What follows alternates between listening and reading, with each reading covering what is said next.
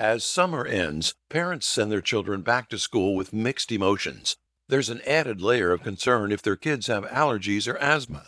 Allergist Doctor Mark Corbett is the president of the American College of Allergy, Asthma, and Immunology. Be aware of normal classroom allergens like dust, mold, or even pet-dander carried in on other kids' clothes. Work with the school to alert them to your child's allergy and asthma triggers.